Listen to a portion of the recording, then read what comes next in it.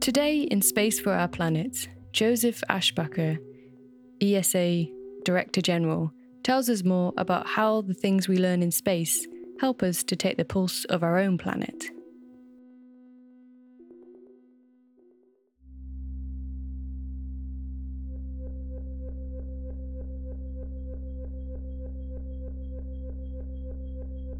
My name is Joseph Aschbacher. I'm the Director General of the European Space Agency, ESA.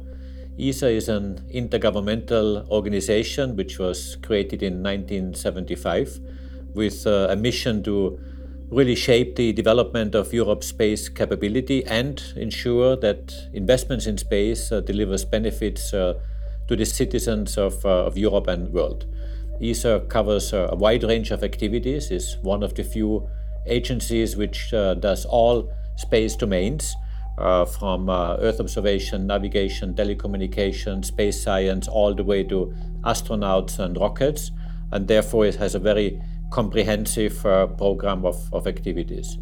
We are an intergovernmental organization, meaning that our member states are governing the activities of ESA, and therefore they are deciding, but also funding all the programs which ESA is conducting.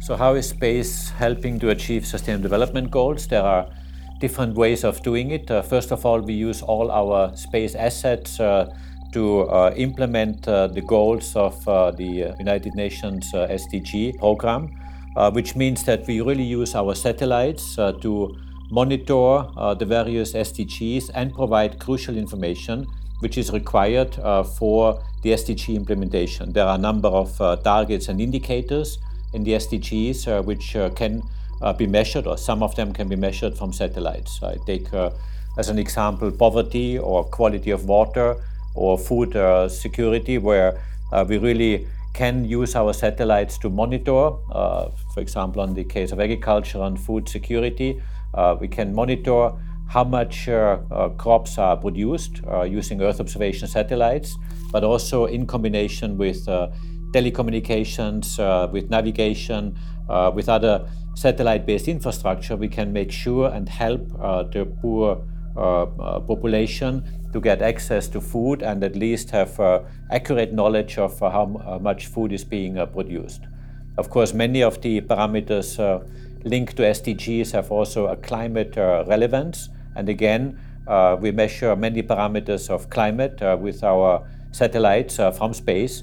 In fact, we say that we take the pulse of our planet from space with our satellites, and we monitor different climate parameters. This includes, for example, sea level rise, sea surface temperature, greenhouse gas concentrations, melting of ice caps, deforestation of the Amazon forest, and other parameters that are linked to climate. In fact, it is fair to say that without satellites, the climate scientists could not have made predictions of our global change, our climate change on our planet, because the satellites are providing the essential information for science to establish their knowledge on climate change.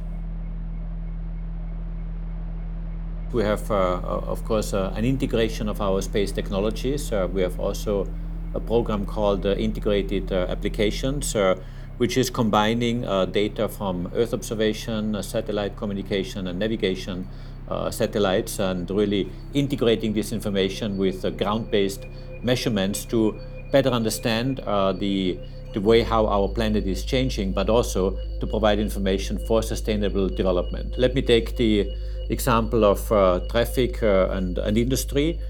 Through a better management of traffic flows, for example, just by using better means to regulate or better organize traffic flows. And this, of course, is a combination of ground-based observations with space-based observations, also, of course, using satellite communication as an important tool to communicate between the different places. So there are different examples how this can be done, but we also apply the principles for SDGs or greenhouse gas reductions in our very own premises of ESA.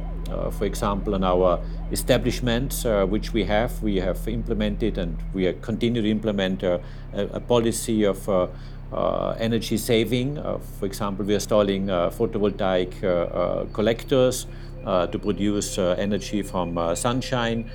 We use heat from ground-based systems. We have energy-saving measures in place, and our buildings, our new buildings, will be constructed in a way to be very energy efficient, and therefore, of course, reducing the emission of greenhouse gases or increasing or improving our carbon footprint. So there are many activities which we're doing to make sure that our work as ESA, both as an organization, but also the use of our data, is following the Green Deal principles to reduce greenhouse gases on our planet.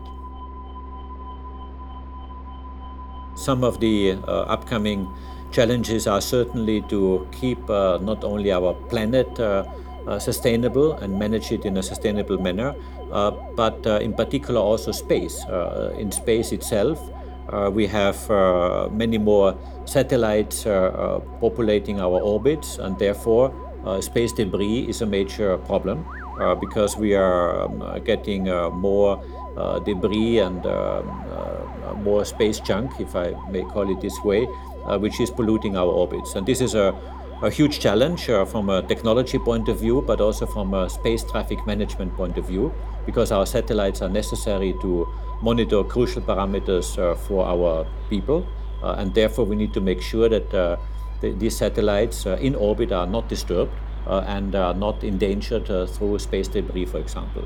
There are more than 100 million particles at the moment flying in orbits where satellites are flying, of a size between 1 millimeter and 1 centimeter.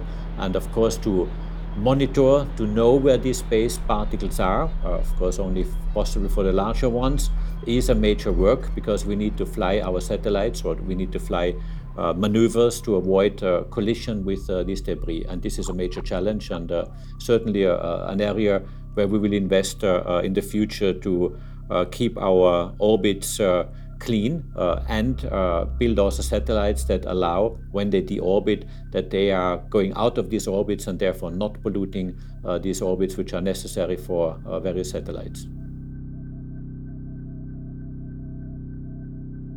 Space for Our Planet is a podcast produced by Timcat, with support from the United Nations Office for Outer Space Affairs. We're also supported by the European Commission, DG DEFIS, the European Space Agency, the French Space Agency, CNES, NERUS, the network of European regions using space technologies, and the Canadian NGO GIVE.